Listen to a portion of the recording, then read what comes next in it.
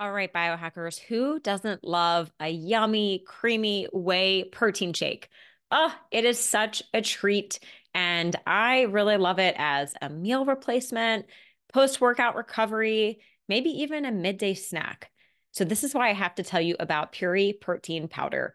I absolutely love the bourbon vanilla flavor and the chocolate, but I think I got to go with the vanilla as my favorite. So it's smooth, it's delicious, and you know what else? It's pretty awesome that the flavors come from real natural ingredients like the bourbon vanilla seeds from Madagascar.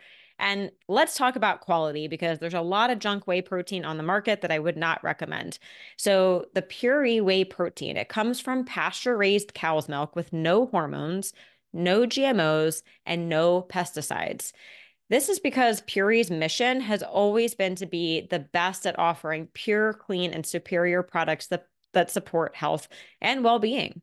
And what I think truly sets them apart is that they are fully transparent with their product testing. Every batch is third-party tested against more than 200 contaminants and certified clean by the Clean Label Project. Not all brands can say this. Plus, each product contains a QR code so you can personally scan it and review the test results at home. I know you're excited to try it out. So, what you're going to do is head on over to puri.com/biohackerbabes. That's PUORI.com/biohackerbabes. And then make sure you use promo code biohackerbabes at checkout to save 20%. All right, let's get back to the show. We're digging deep and asking the questions we need to ask. Years of stress, and not just emotional. I was depleting my body. I was malnourished. I'm working out like crazy. I'm eating all these healthy foods. How could I not be well? We have to get back to the basics. We can change the way our genes are expressed. Anyone that wants to improve their health or upgrade their health, they should be biohacking. My name is Renee. And I'm Lauren. We are the Biohacker Babes. We're sisters, and we're joining forces to empower you to become your own biohacker and upgrade your life. The Biohacker Babes podcast aims to create insight into the body's natural healing abilities, strengthen your intuition, and empower you with techniques and modalities to optimize your health and wellness. Because life is too short to not feel your best every single day. This podcast offers health, fitness, and nutritional information and is designed for educational purposes only. You should not rely on this information as a substitute for, nor does it replace professional medical advice, diagnosis, or treatment. If you have any concerns or questions about your health, you should always consult with a physician or other healthcare professional. Thank you for joining us, and welcome to the show. Welcome back to the Biohacker Babes podcast. I am Lauren. I'm here with my sister Renee, and today we are doing part 2 with our friend Dasha Maximoff. If you did not hear part 1 with her last week, go back and listen to it right now. It is so amazing. She talked all about her experience with concussions, hacking her brain to better health, and then her introduction into the biohacking sphere is super interesting. She has a wealth of information to share, and it really lays a good foundation for what we're going to talk about today. So maybe you found our podcast because you noticed that there is a lack of research regarding women and biohacking. It is very male driven. So we're really excited to dive into the women's biohacking movement today with Dasha. And in my opinion, she really is kind of spearheading this movement because she is connecting people all across the world, researchers, experts, and people like you and me, that includes our audience, that are trying to upgrade our health. So I'm so excited to have her back to really dive into this, how we can all just be a little bit better and contribute to this movement.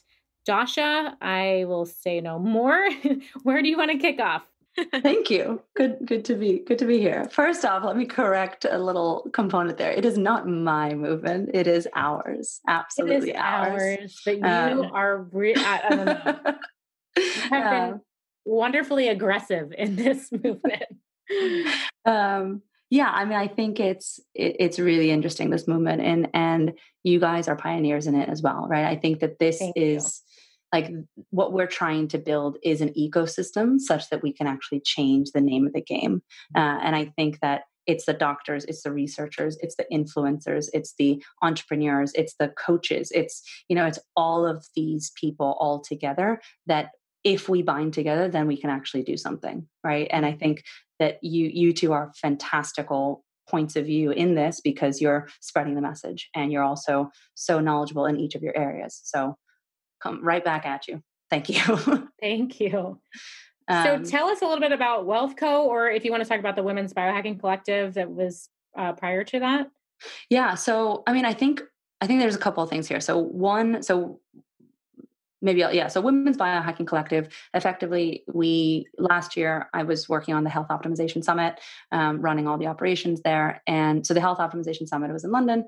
We had a whole host of different speakers, kind of alternative healthcare, all the way to modern, stem cells and stem cell research. The problem that I saw there, though, was that as I was traveling around to a number of different conferences and meeting people left, right, and center, there wasn't really the perspective on women's health specifically. There wasn't, biohacking, I think, is fantastic. And this movement of biohacking is absolutely tremendous in that we are pushing the needle forward on personalized health. We are taking control of our health individually. We are understanding how this incredible thing of our body is all interconnected. And yet we don't actually look at that from the lens of a woman always, or it doesn't sound like that voice has really been pushed forward. And I think there's a couple of, when we start thinking about if we call it the women's biohacking movement or women's health in general, or whatever we want to call it, right? Ultimately, it's your own health optimization. I think we should look at three different things. And it's probably kind of, why haven't we yet done the research, or what's been going on in the past? What can we look to in the future? Where do we want to go? And then what can we start doing today? Right? To me, that's kind of the way that I think about this. So, when people say, oh, well, women haven't been researched and this is insane and this is ridiculous. And, yes. And there's many sides to that story. And I think it behooves us to look at that side. And I think, so first and foremost, if we're thinking about research ultimately in institutes is tough. It takes a long time. It's very expensive. It requires multiple points, multiple subjects, and a lot of different analyses. And in terms of science, in the science that we have today, it is quite reductionist. So you have to look at very, very specific, controlled elements in order to say definitively that one causes the other. If you don't do that, then in the name of science, and I'm saying that with air quotes, right? In the name of science, you end up not being able to have a definitive answer and then publish it in the top journals, right? That is another element of it as well, in terms of research of what actually gets into those top journals. There's politics involved there as well.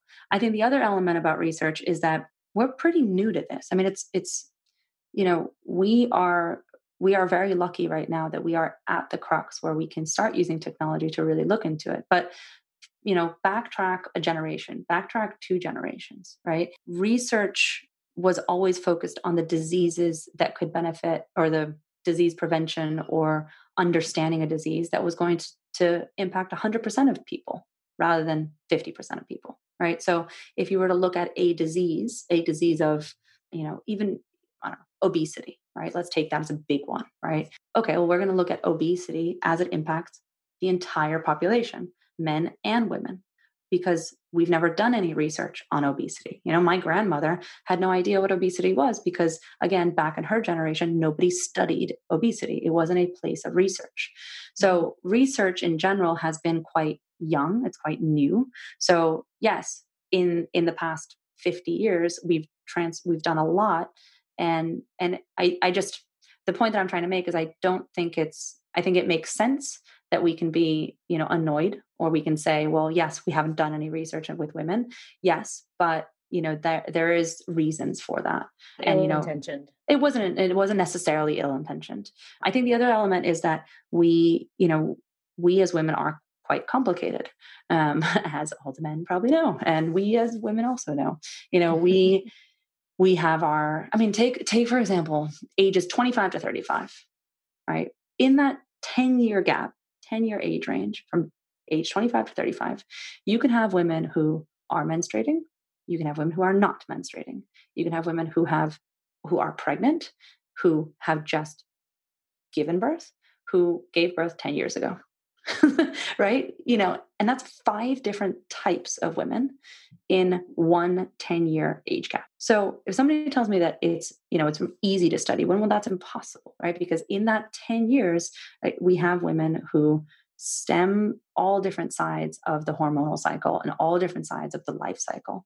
So, I think it's, yes, we are very, very complicated. That being said, that doesn't mean that we can't be studied, but I think it is also interesting just to see, go into the history of research in the sense that there have been things that have not been done right. So some of them being, in 1977, childbearing women were prohibited from being involved in research.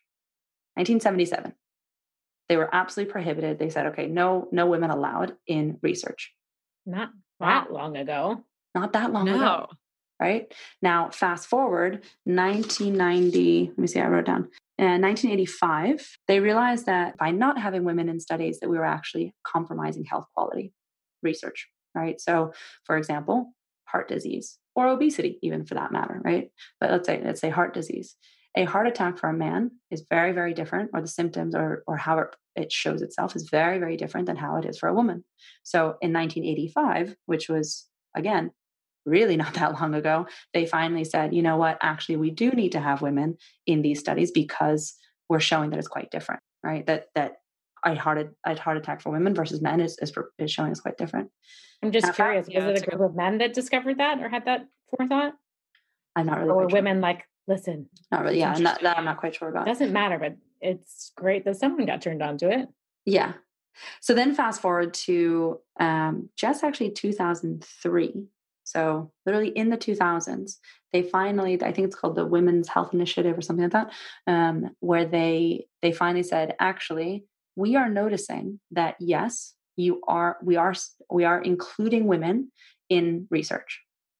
However, we're not including women in the analysis of the research. So very, very interesting. So you have 10,000 people who are patients or, in your trials. Yeah, you're saying, okay, 5,000 are men, 5,000 are women. Fantastic. But then when you actually look at the research, you start noticing that of the research that's been published, 3,000 people are taken out, let's say, right? I'm making these numbers up, by the way. Now, of those 3,000, 2,500 are women, right? Mm-hmm. Why? That not many people are getting into, or they weren't looking into that necessarily. But there are usually, again, in research, there's probably good reason. It could be that a woman started the trial out and she wasn't pregnant and now she is, right? A woman, whatever the reasons are. But the point is that just in 2003, they did an audit and they noticed that many of the studies, or a number of the studies, let's put it that way, actually the analysis was not very balanced. So, I think to me, what we're seeing in terms of the past, it's that one, we did our best in certain things, right? And research is tough, and that we are going to study the things that are going to impact the larger majority of humanity, which is 100% of the population instead of 50% of the population. So, okay, great. Now we know that history. Now we can move forward, right? And we can actually look into how we can change that. So to me, I think the next part of the evolution of where could we potentially go with women's biohacking or women's health, or to me, it's one, we get more involved in our own health, right? So I'm in my 30s. I only recently started really understanding my cycle. That is preposterous. That is. You're not the only one, though. Yeah. A lot of women don't. There's just not that education out there. Mm-hmm. And so to me, that needs to change, right? And it seems to me that is changing, because right now I'm, femtech, feminine technology as an industry is starting to boom. Last year alone, there was, I think, 800 million in funding for companies that are specifically focused on feminine technology. Now, when I say feminine technology, I mean, things to wearables. Understand. Exactly. It could be wearables. It could be just using technology for understanding ourselves. So, a technology that's enabling breastfeeding in an easier manner, right? So a lot of women right now are traveling a lot. Where are they pumping? How can they pump? How can they make it easier? So is there a technology around that can help? Is there a technology to better understand your fertility? Is there, that kind of stuff? So femtech, I mean, one app out there that's pioneering in femtech is Clue. Clue is an app, a fertility tracking app. And you can go in every single day and start putting inputs in regarding your cycle, also regarding the food that you're eating, regarding your temperature, a number of different things, so that you actually start to understand the patterns that are going on. And so I think, to me, that's the evolution. It's an evolution where, well, again, one, we are just more educated. And the way that we get more educated is by tracking the data, is the first bit. But then, in my opinion, also bringing in the side of intuition. And to me, that's where biohacking is really fantastic. And that's why, our name initially was Women's Biohacking Collective, and we've changed it to Women's Health Women's Health Community, Wealth Co, because biohacking is wonderful. However, I find it to be potentially too data driven in how it's been in the past. Right. So biohacking is it's fantastic. I mean, I have all the gizmos and gadgets, right? But I also, to me, biohacking is not just about technology. It's also about integration of that technology and of those habits into your daily life.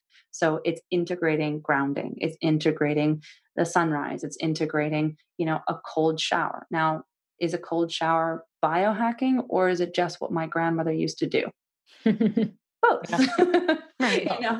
But it's also asking questions that, one, your doctor is probably not going to ask. And that's interesting to bring in the intuition part, because your doctor is not going to have intuition about how you're feeling or what's going on with your body.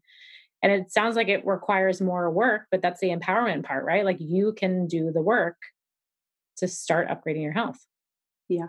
And I think that's an interesting point, because to me, that's how I really got into this world of getting interested and getting intrigued by what's going on. I came at it because I didn't find answers within Western medicine, really, but it's also because I got interested of, wait, my brain is not working as it should be, or I'm curious about what happens if I do eat something different, or, whatever that was.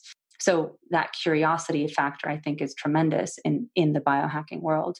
And so it's, when people start saying that the new doctor is the patient, that is where I hope that the future is going to go with women's health. I mean, in health in general, but it's going back to saying each and every individual should, I don't like using the word should, but is going to be interested in their own evolution and their own and how their bodies work. Because what we've done over the past 2 decades or so is outsourced our health to specialists and to doctors and to people with authority, whatever that authority is. It could be, influencers, it could be whoever it is. It could be doctors, it could be whatever it is, right? Now, we've outsourced our health, but in reality, you're the one that's living with your body.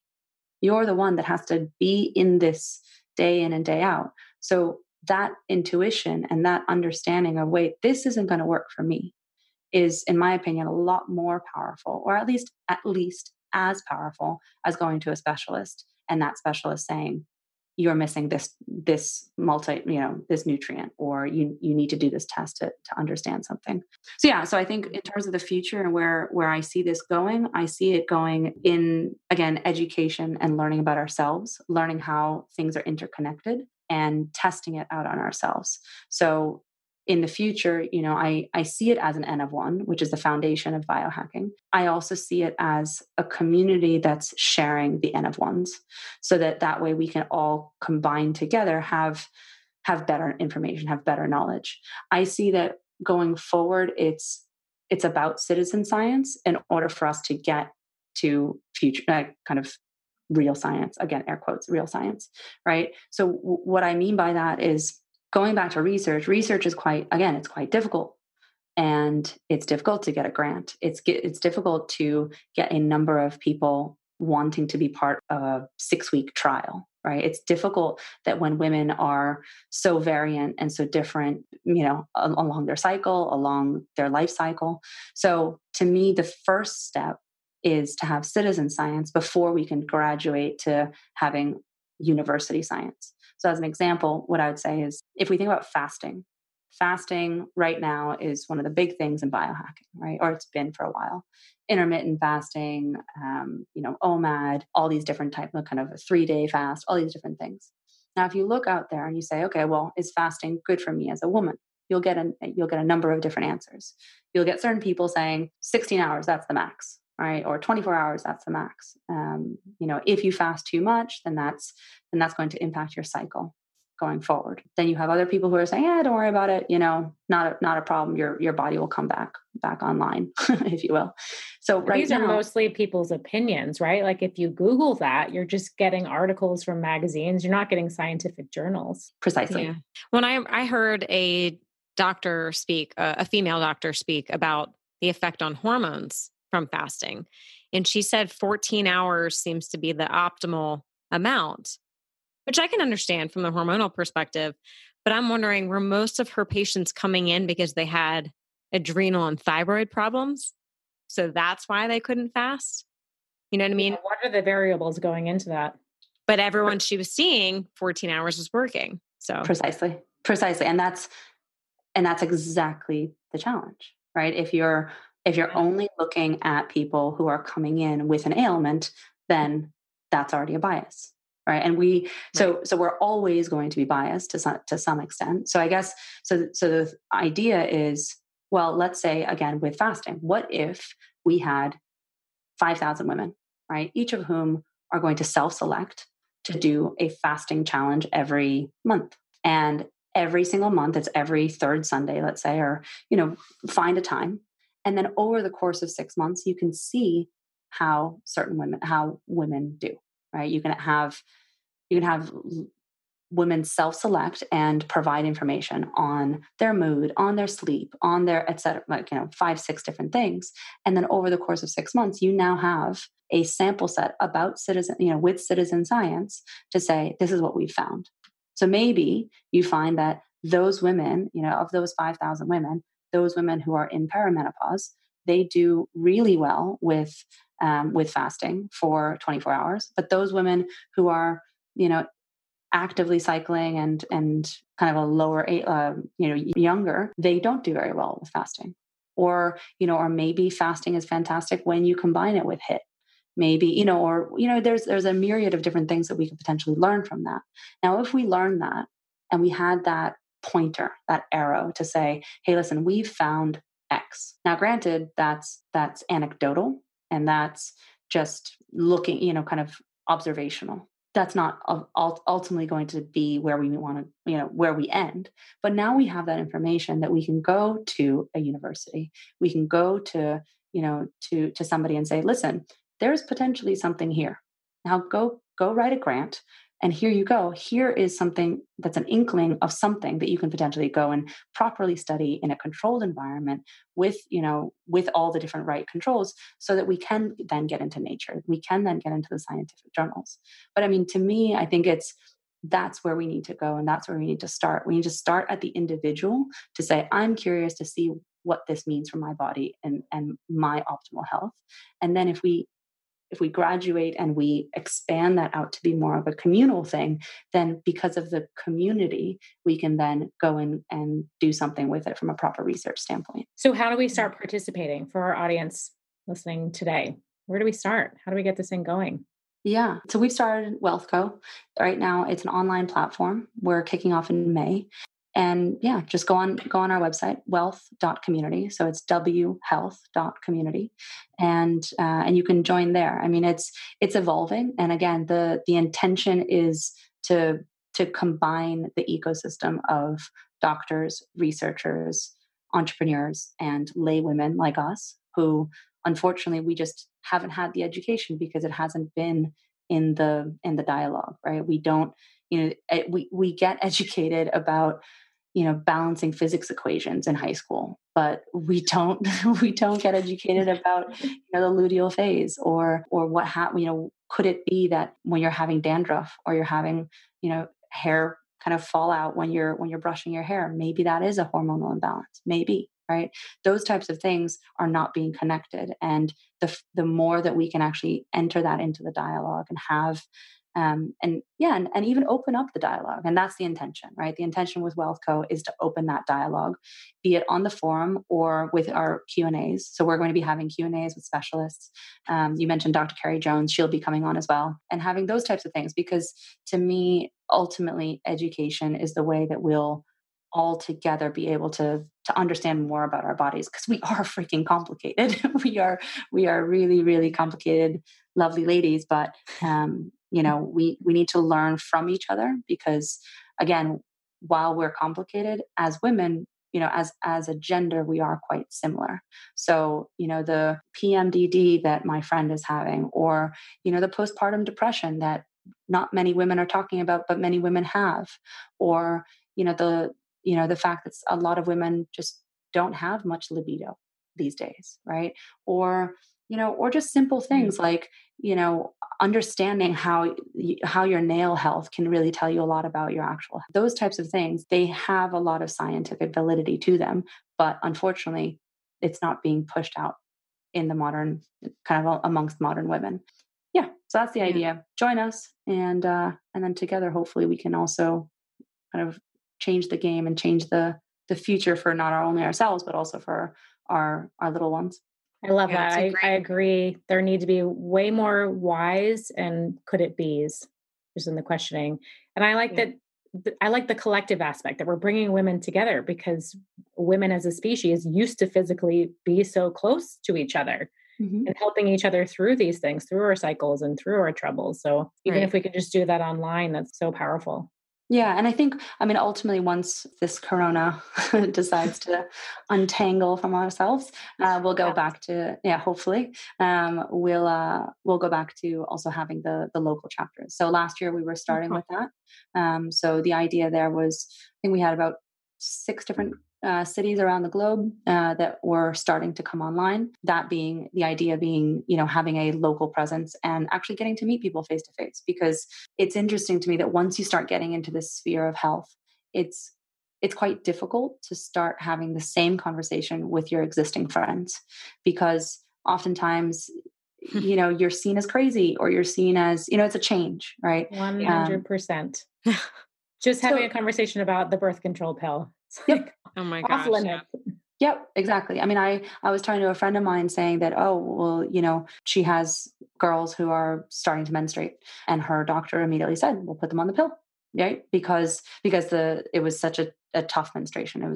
She was having a lot of pain. Now, a woman's brain is continuing to evolve until around age 22. They say between 22 and 25. So if you are a little one, a teenager that is, starting to be on the pill at age 16, age 17, what are you actually doing to your brain chemistry between the ages of 17 and 22, when your brain stops growing and stops changing? Those hormones. Shutting everything down. Yep. Yep. So this is the conversation, right? It's the conversation of let's have both sides. Let's understand. Let's have a foundation based in science. Let's have a foundation in evidence. I want to understand, if there is a study that's out there that only has 5 participants, that doesn't necessarily say that it's a bad study, right? But let's call that out as well. Let's call it out and say, this is the beginning of a study. We need to grow it further, right? Or let's call out, frankly, BS science as well, because that's out there, that is out there, and it's understandable that's out there. But also teaching us how to even read these scientific journals, teaching us what is good science, what's not good science, as well as bringing in that N of 1, bringing in that potentially anecdotal or individual story. I know that I have specific things that I do that sound completely crazy, but work really well for me. And if they work well for me, well, yeah, on the forum, I will put that out there. On the community, I will tell people whatever it is. I can't think of anything right now, but I will say that, but calling that out again as, this is my story. This is my experience.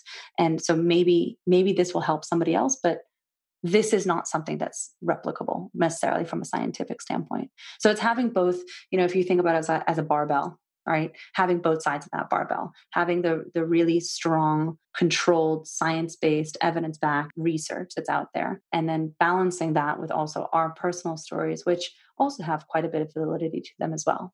Maybe some old school methodology that, we've never thought of or we never heard of, or there hasn't been anything that's studied about it, but really does have a good benefit. So, my mom, for example, has, I remember her telling a friend of ours, if you have during your first trimester, cranberry juice is really good. Is there any scientific validity to that? I don't know. But did it help her? Absolutely. So it's a combination of the two, and supporting ourselves as women in that community aspect of it. And Dasha, I think somewhere where you can really help a lot of women with what you're building is the topic of infertility. Okay. I will say, I guess I'll just open up about it. Why not? I struggled with infertility for many years, and I started trying to get pregnant when I was 24. Nothing happened for 6 months, went to the fertility clinics. The doctor said, you have to do IVF. There's no options. Well, can I try acupuncture? Should I change my diet? I've been under a lot of stress for many years. She says, no, none of that matters. And I wish so badly that I had a community like you are building right now that I could go and talk to. Because at that age, all of my friends were just popping out 2, 3 babies. I literally had no one to talk to, including my doctor, who thought I was crazy for asking questions. I didn't go that route. I left the office that day. I went home and I started writing my thesis on nutrition for infertility. So I learned a lot. And I know you keep bringing up the point of education. And I learned a lot about that topic because of my personal story. But I just think there's so many women out there struggling with that. And I think, again, you building this community is going to be an amazing platform to share. Thank you. I'm sorry to hear that. That is something that is very, very tough. And I'm sorry to hear that you had to go through that. Thank you. I'm in a really good place. I don't want anyone to be like, it's not woe is me. I'm in a really great place right now. It's just sad. I think a lot of women don't have anywhere to turn to. Yeah. I appreciate that. Thank you. And I think that is exactly it, right? Because it's these types of topics that appear to be taboo or appear to be uncomfortable or even, I can say it for myself, right? With my concussion, for example, I felt, well, what's wrong with me, right? Something is I have done something wrong. And in reality, if we really pull back and we think of ourselves as to some extent what we are, which is a host, right? We're a host for a bunch of organisms, right? A whole bunch of bacteria and a bunch of little cells. So it's you are not your symptoms, right? And this is not something that, I felt like I couldn't even speak about my concussion. I couldn't speak about these things because that would show weakness on myself, or that there was, a whole, you get into your head as well about, a disease or a symptom or an ailment and how that reflects on you as an individual and what that means about you. Or also then you throw in on top of that, the idea of other people, and either they're not comfortable or they don't know what to say because they don't know how to help you or not help you, or if you even want help. And then the idea of support or not, so it's all these different elements combined together. And so the idea of that community, which is saying, hey, listen, 1, you are not your symptoms. 2, we are all on this journey. Right. And I think that's what I tremendously love about the biohacking world and in general, this movement of optimal health, is that all of us are on that trajectory somewhere.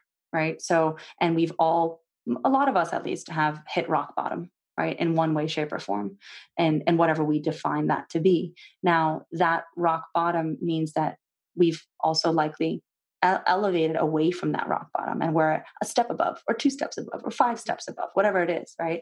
And the nice thing is that once we really start thinking about our health as a stepping stone and as a journey, then we can play up and down. We can see that there's a goal of these ultra Olympians or Spartan racers or just people who have good health, right? And start saying, okay, that's my goal. I want to get there.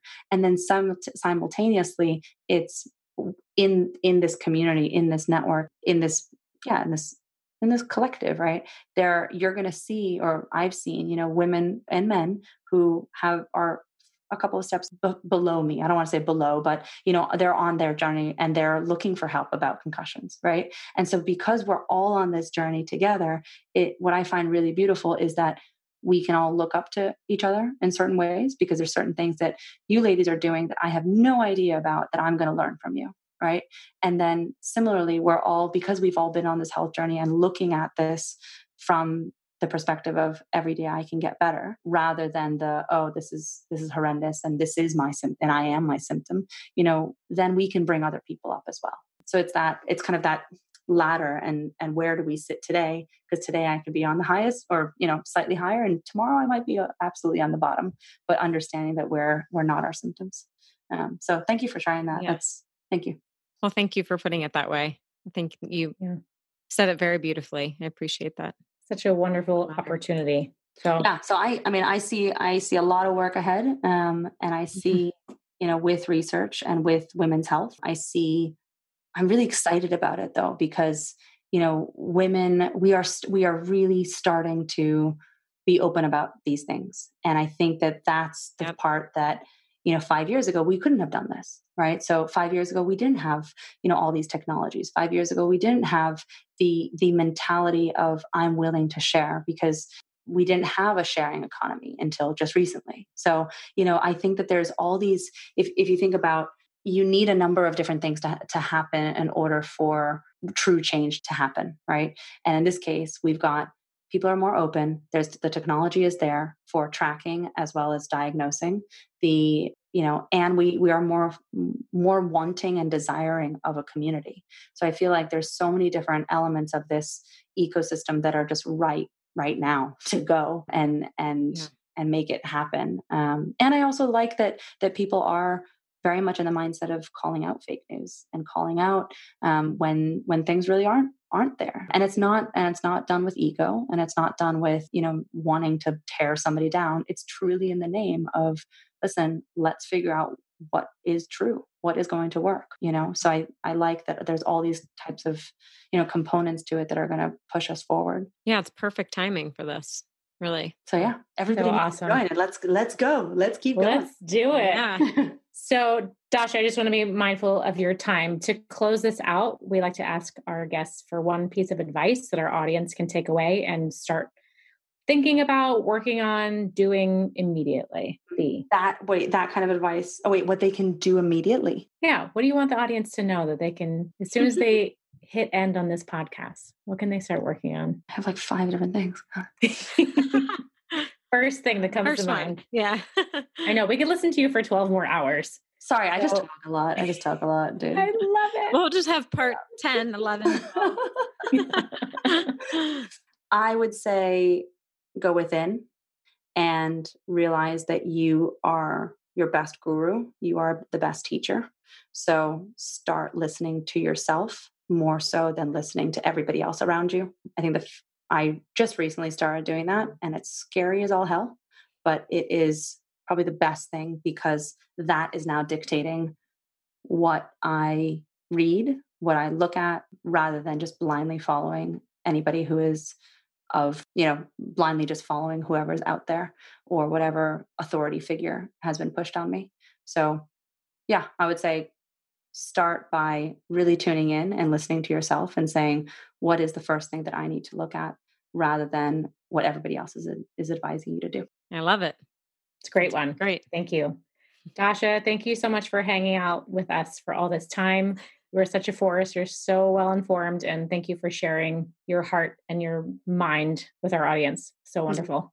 It's wonderful to be here. And I can't wait to actually get to see you both in person once this is all over. I know. It's going to be so great. Pick a city. We'll all meet. Done. So for our audience to find you, how can they find you? Just run through the list of social media stuff.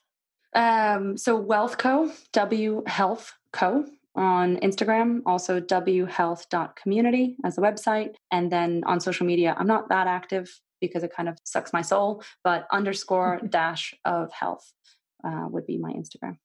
Okay. Awesome. And we'll link to all those in the show notes too, for everybody. So including all the amazing books that you talked about as well, and tech. So great. All right, everyone. Thank you so much for joining us, Dasha. And thank you to our audience for tuning in. We will see you next time. Love this episode of the Biohacker Babes podcast? Head over to Apple Podcasts to subscribe, rate, and leave a review. We truly appreciate your support. Until then, happy biohacking.